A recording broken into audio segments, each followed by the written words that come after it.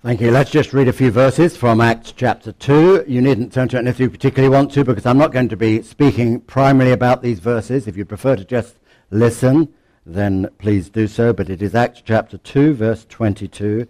And if you do want to follow, it's on page 1093 in the church Bibles.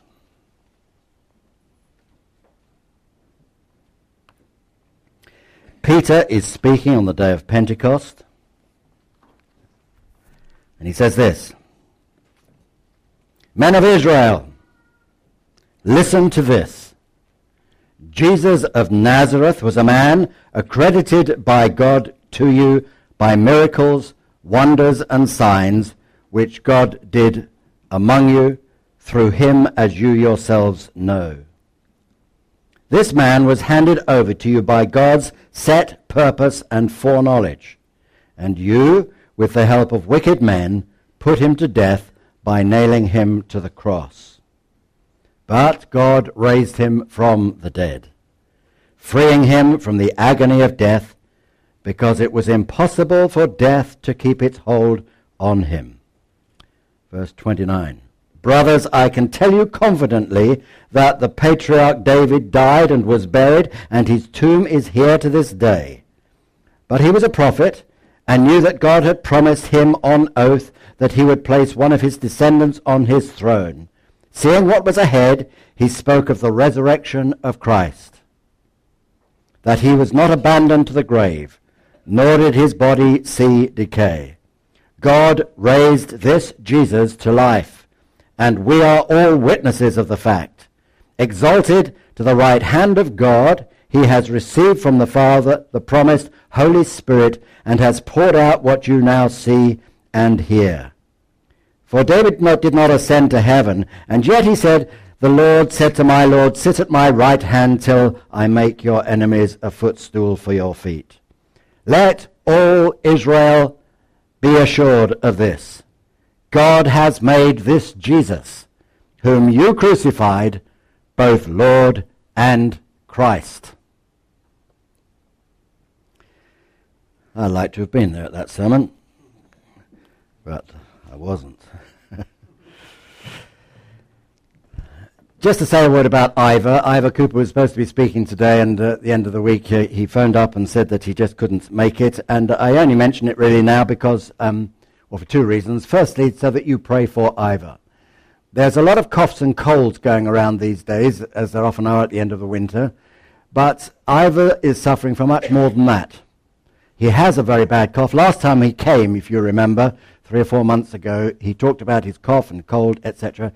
None of that has disappeared in the interim period. And he's got quite weak within himself over it all. And has been to the doctor, had lots of tests. He has a CT scan on Thursday and is not at all well. He's had to cancel quite a number of things. So do pray for Ivor, who has meant so much to us over the years at Abbey here.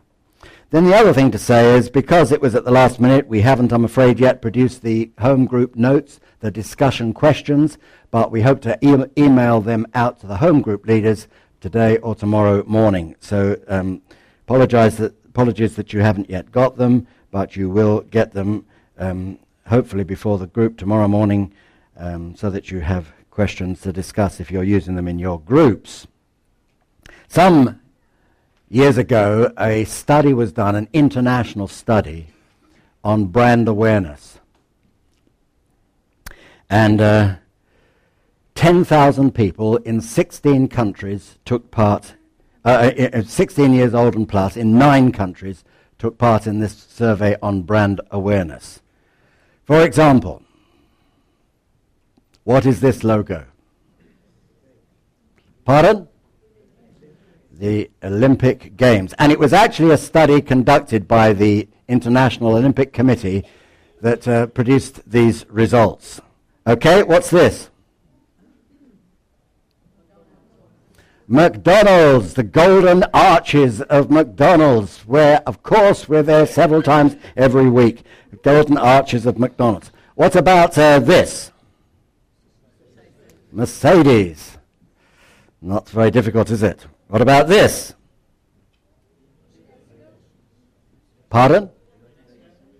It's the United Nations.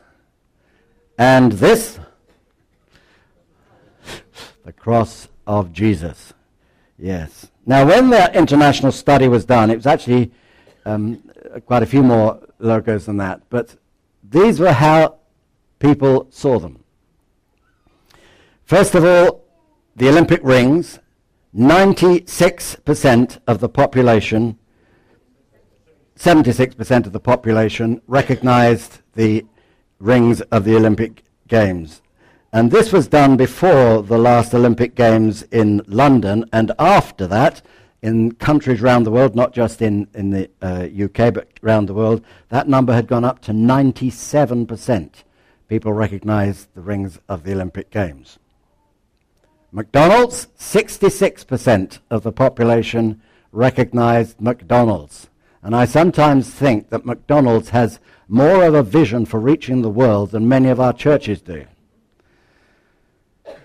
Mercedes, 61% of the population of these countries knew the three-pointed star of Mercedes-Benz.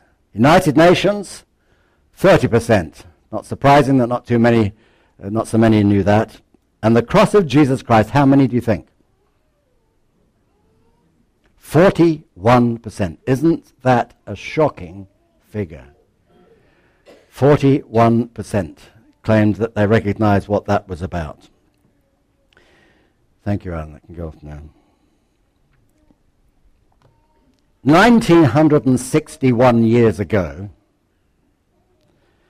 an unimposing figure of a Jewish rabbi walked into the public philosophical center of the capital of Greece. And he surveyed the scene around him, and he looked around and he listened to the debates that were going on, and then spoke up to explain the Christian faith. Most were amused by what they heard from this man. They enjoyed debating. That was their hobby. It was the pastime of most people, and they enjoyed it. So they enjoyed him standing up with a view they'd never heard of before as he spoke about Jesus Christ. And because of that, they said, come with us, and we'll take you to the debating chamber of that day, where you can have a more formal presentation of what you're talking about here. And they gave him the platform, and he stood up, and it was the Apostle Paul, of course, and he stood up and he spoke about who God was, what he came to do in sending his Son, and what difference it makes. That was the Apostle Paul. He spoke eloquently of philosophy, of religion, of poetry and literature of his day. It was a very polished presentation. You can read it in Acts 17. Very polished presentation. But at the end of it, we are told that few believed. A few believed what he was talking about. No church was planted in Athens. In fact, there was no church planted in Athens for many, many years afterwards. No surge of excitement about the gospel. But then Paul left and he went to the next town, 50 miles away, Corinth. And he went to Corinth. We're told that when he was at Athens, a few believed, Acts 17:33, but we're not quite told what that actually means. And I put it that way because although it says a few believed, and even one person's mentioned by name, Dionysius was mentioned by name, when Paul spoke about his ministry in that part of the world later, he said that the first fruits of his ministry, the first people who came to faith in Christ, was Stephanos, and he came from Corinth. Didn't he count Athens and what happened there? So he says that Stephanos in Corinth was the first fruits of his ministry in that part of the world. You can read about it in Acts 16. So let me ask the question, was Paul disappointed at what happened in Athens? Was he perhaps embarrassed about his presentation? Anybody who does any preaching will know that you sometimes speak and you're really discouraged by your own presentation of what you've had to say. just hasn't worked well. Anybody knows that. Was Paul like that? Was he disappointed at his presentation in Athens? Eloquent though it was, polished though it was, did he feel a sense of shame, a sense of failure about it? Well, we do not know. But what we do know is that when he got to Corinth, as I say, about 50 miles east, just south, but mostly east from Athens, his approach was completely different from what he did in Athens. Completely different. It was entirely different. Now, the difference could have been because Athens was mostly Gentiles, almost all Gentiles. Whereas in Corinth, there were mixtures of Gentiles and Jews. It could have been for that reason. We're not specifically told. But what we do know is this, that when he got to Corinth, he says this, brothers and sisters, he wrote to them and told them about it, brothers and sisters, when I came to you, you in Corinth, when I came to you, I did not come with eloquence and human wisdom, as I proclaimed to you the testimony about God. For I resolved to know nothing among you while I was with you except Jesus Christ and him crucified. My message, I came to you with much weakness and in great fear and trembling. My message and preaching were not with wise and persuasive words, but with the demonstration of the Spirit's power, so that your faith might rest not on human wisdom, but on God's power. Unlike his preaching at Athens, where he did not mention Jesus specifically even once, according to Acts 17, though he alluded to Jesus, here Paul says when he got to Corinth, I don't say nothing about anything else except Jesus Christ and him crucified.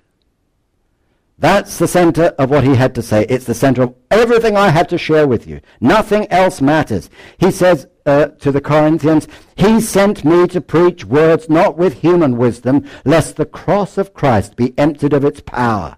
For the message of the cross is foolishness to those who are perishing, but to us who are being saved, it is the power of God.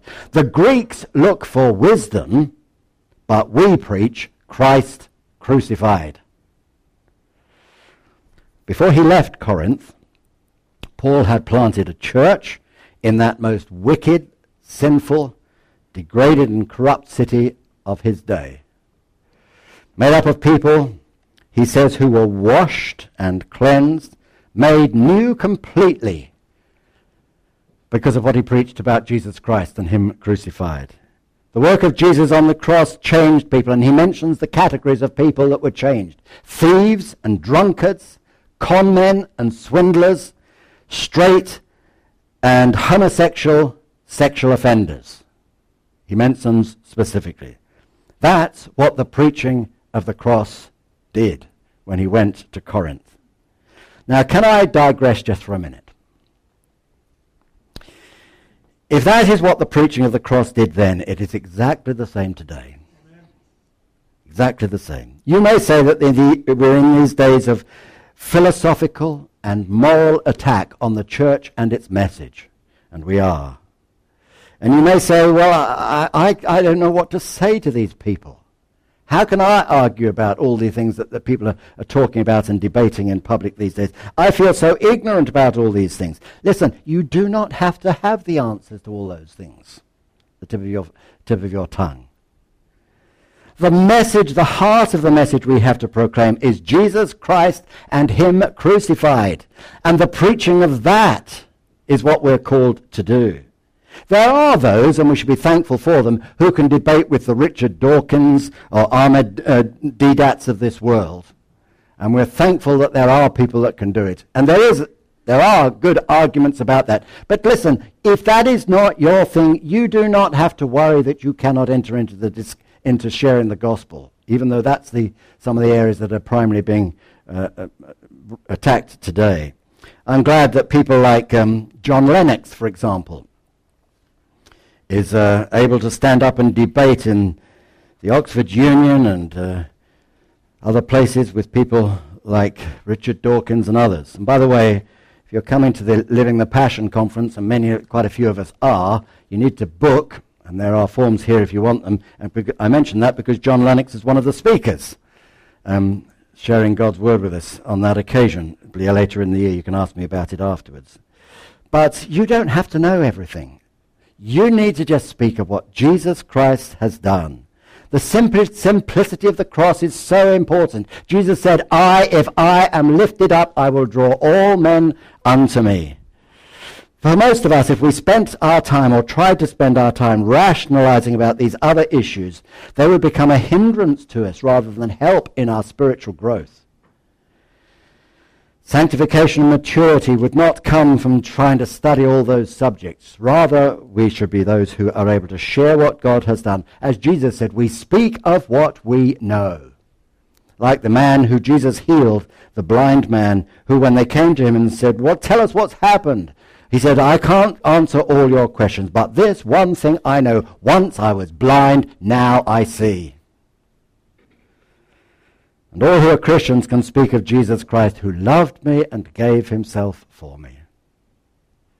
We need to get back to the simplicity of the heart of the message, preaching Jesus Christ and him crucified. Now the question is, what does the preaching of the cross mean? What is the result of the preaching of the cross, or the work of the cross? What does it mean? What does it achieve?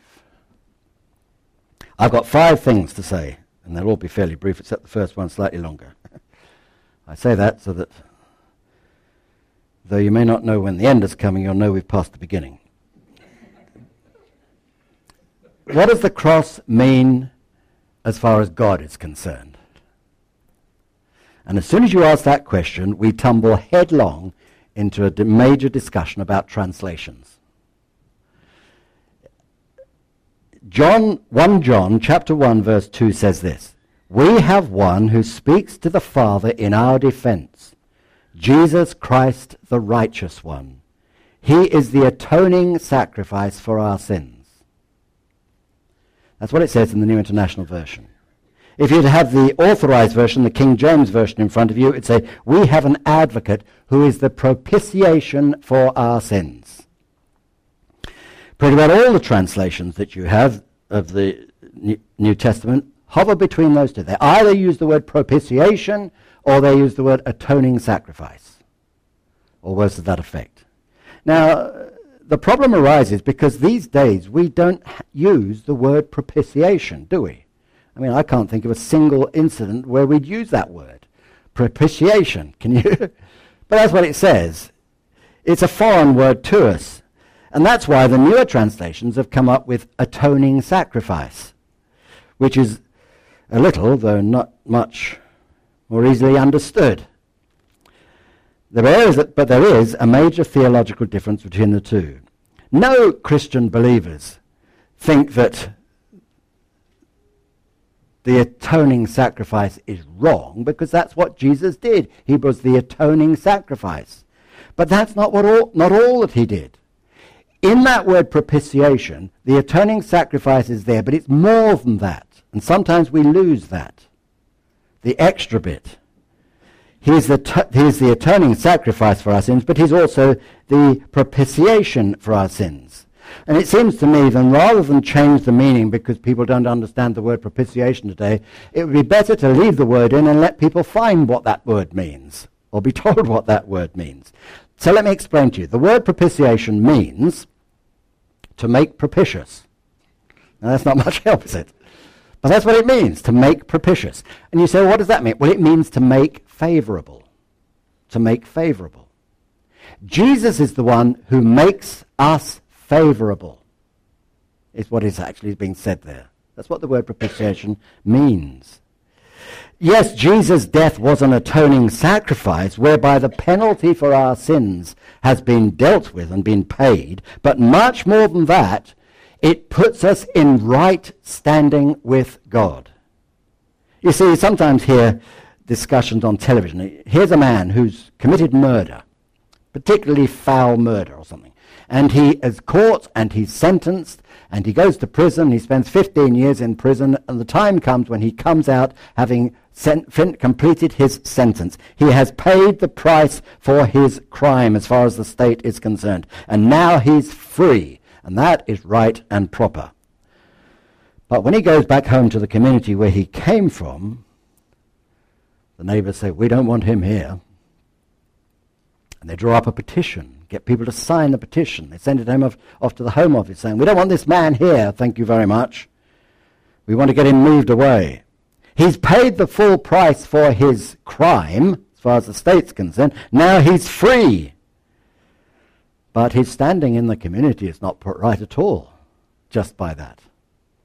He still is not liked by the community.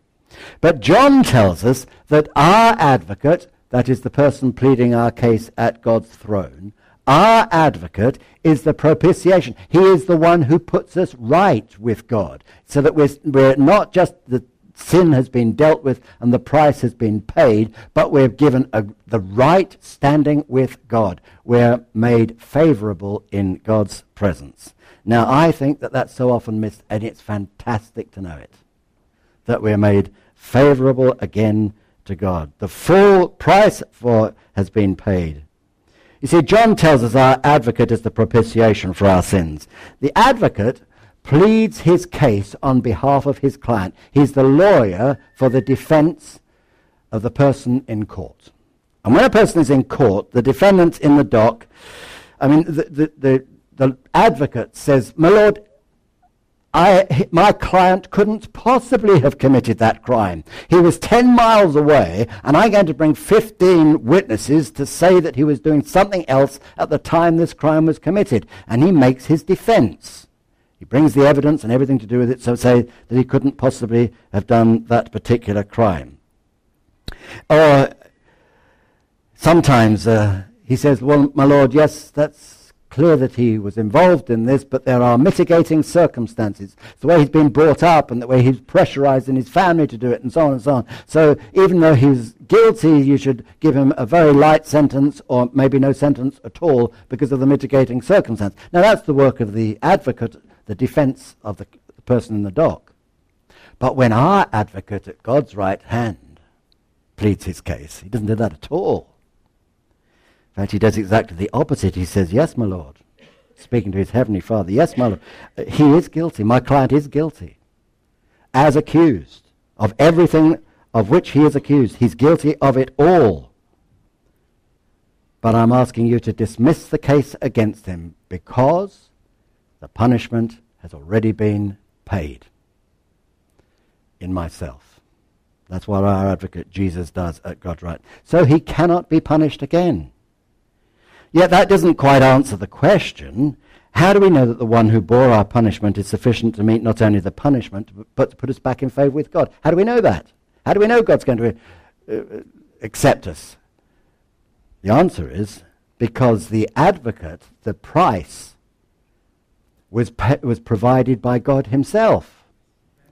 That's the amazing thing. See, in that passage I read for earlier in 1 John, it speaks about propitiation, but it's also, that word's also used in Romans chapter 3, where it says this: "God, whom God has set forth to be a propitiation through faith in his blood." You see, God sent him to do that. Or in 1 John chapter 4, "In this is love, not that we loved God, but that he loved us and sent his Son to be the propitiation." So how do we know that we're going to be accepted? Well, because God himself was the one who provided the sacrifice. So we can know that we're set free. And not just set free from our sin, but we're accepted by him. Found favour in his sight. So what does the cross mean from God's perspective? Well, we can use that word propitiation. What does it mean then as far as Christ is concerned? And the answer to that is obedience. Obedience. One of the central themes of the New Testament is the obedience of Jesus. The dominant theme of the book of Hebrews and the book of John is his obedience. The Father commissions and the Son comes. The Father sends, the Son goes. The Father gives the Son the assignment of being the perfect sacrifice, and the Son says, It says of the Son, he became obedient unto death, even death on the cross. He was obedient.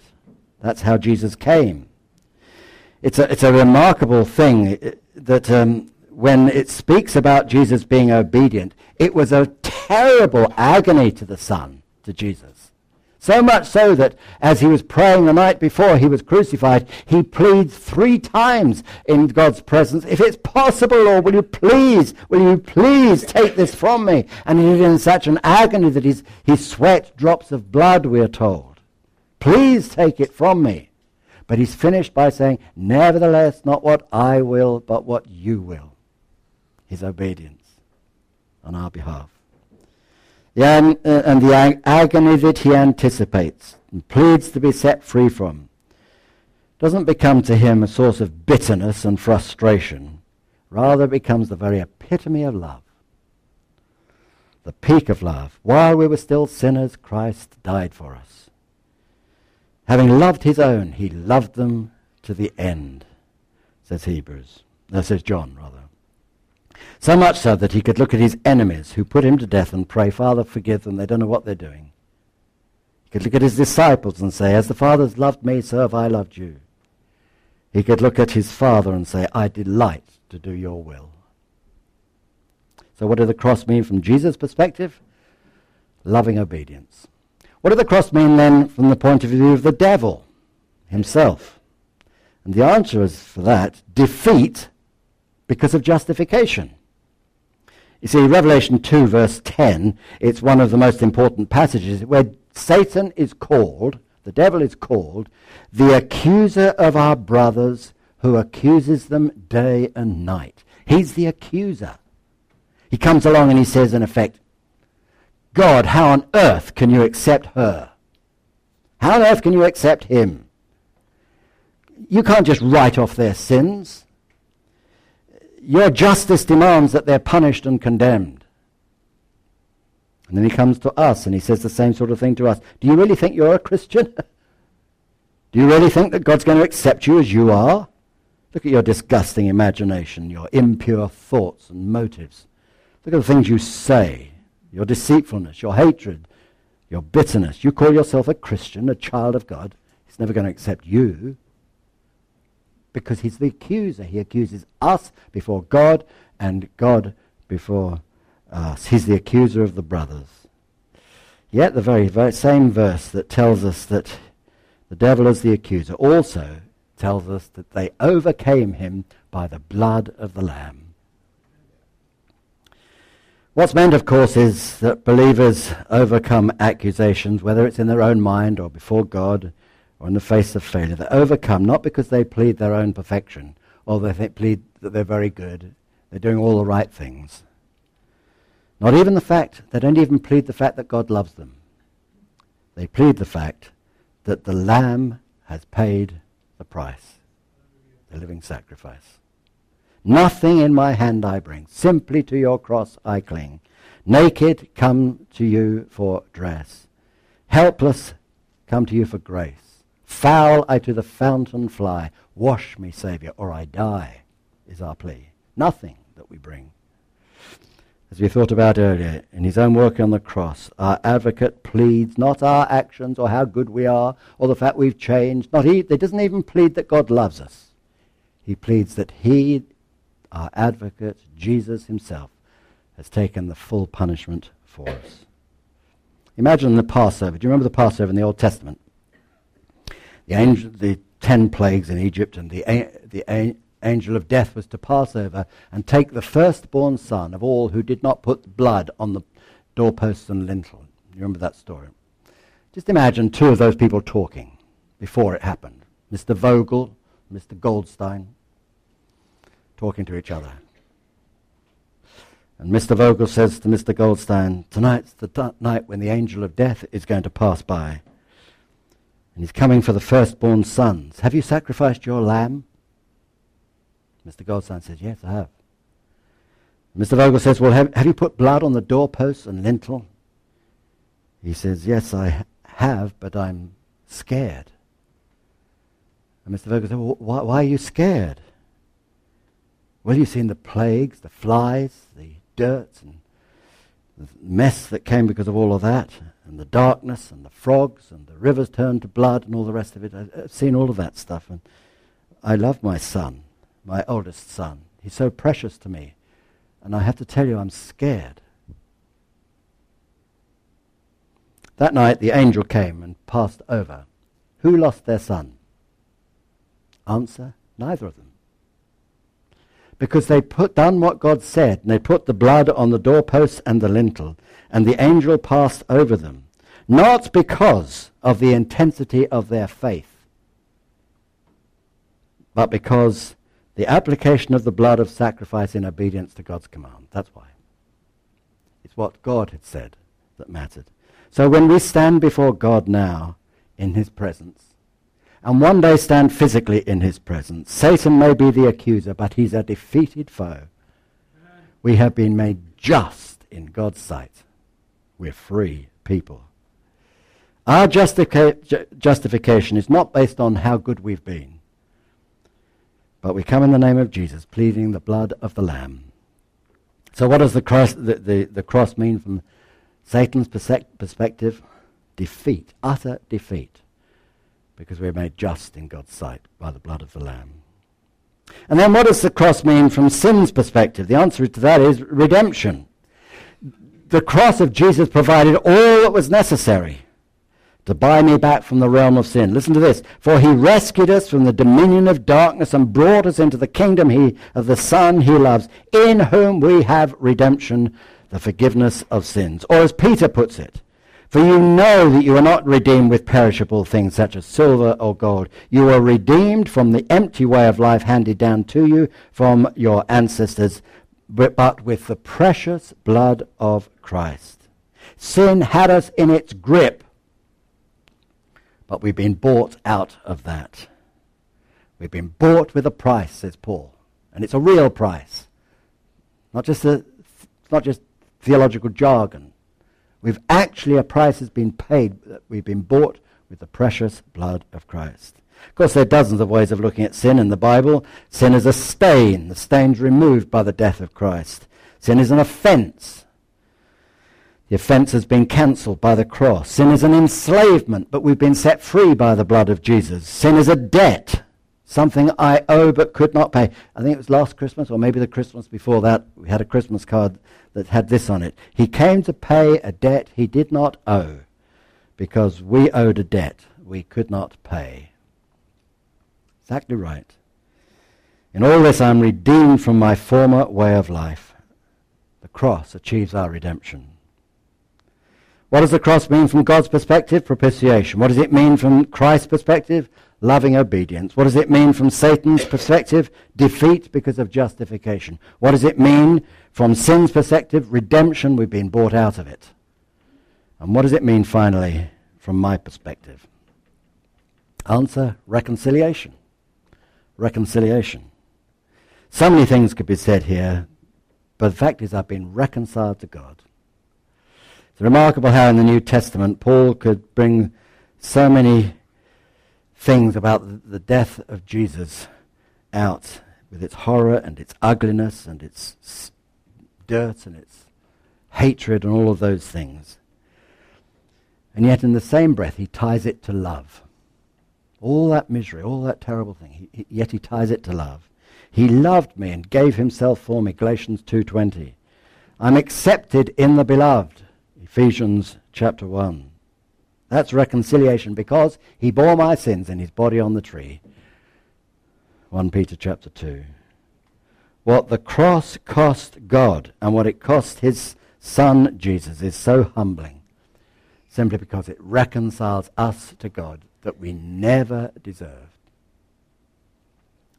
So what does the cross mean from God's perspective? Propitiation. What does it mean from Christ's perspective? Loving obedience.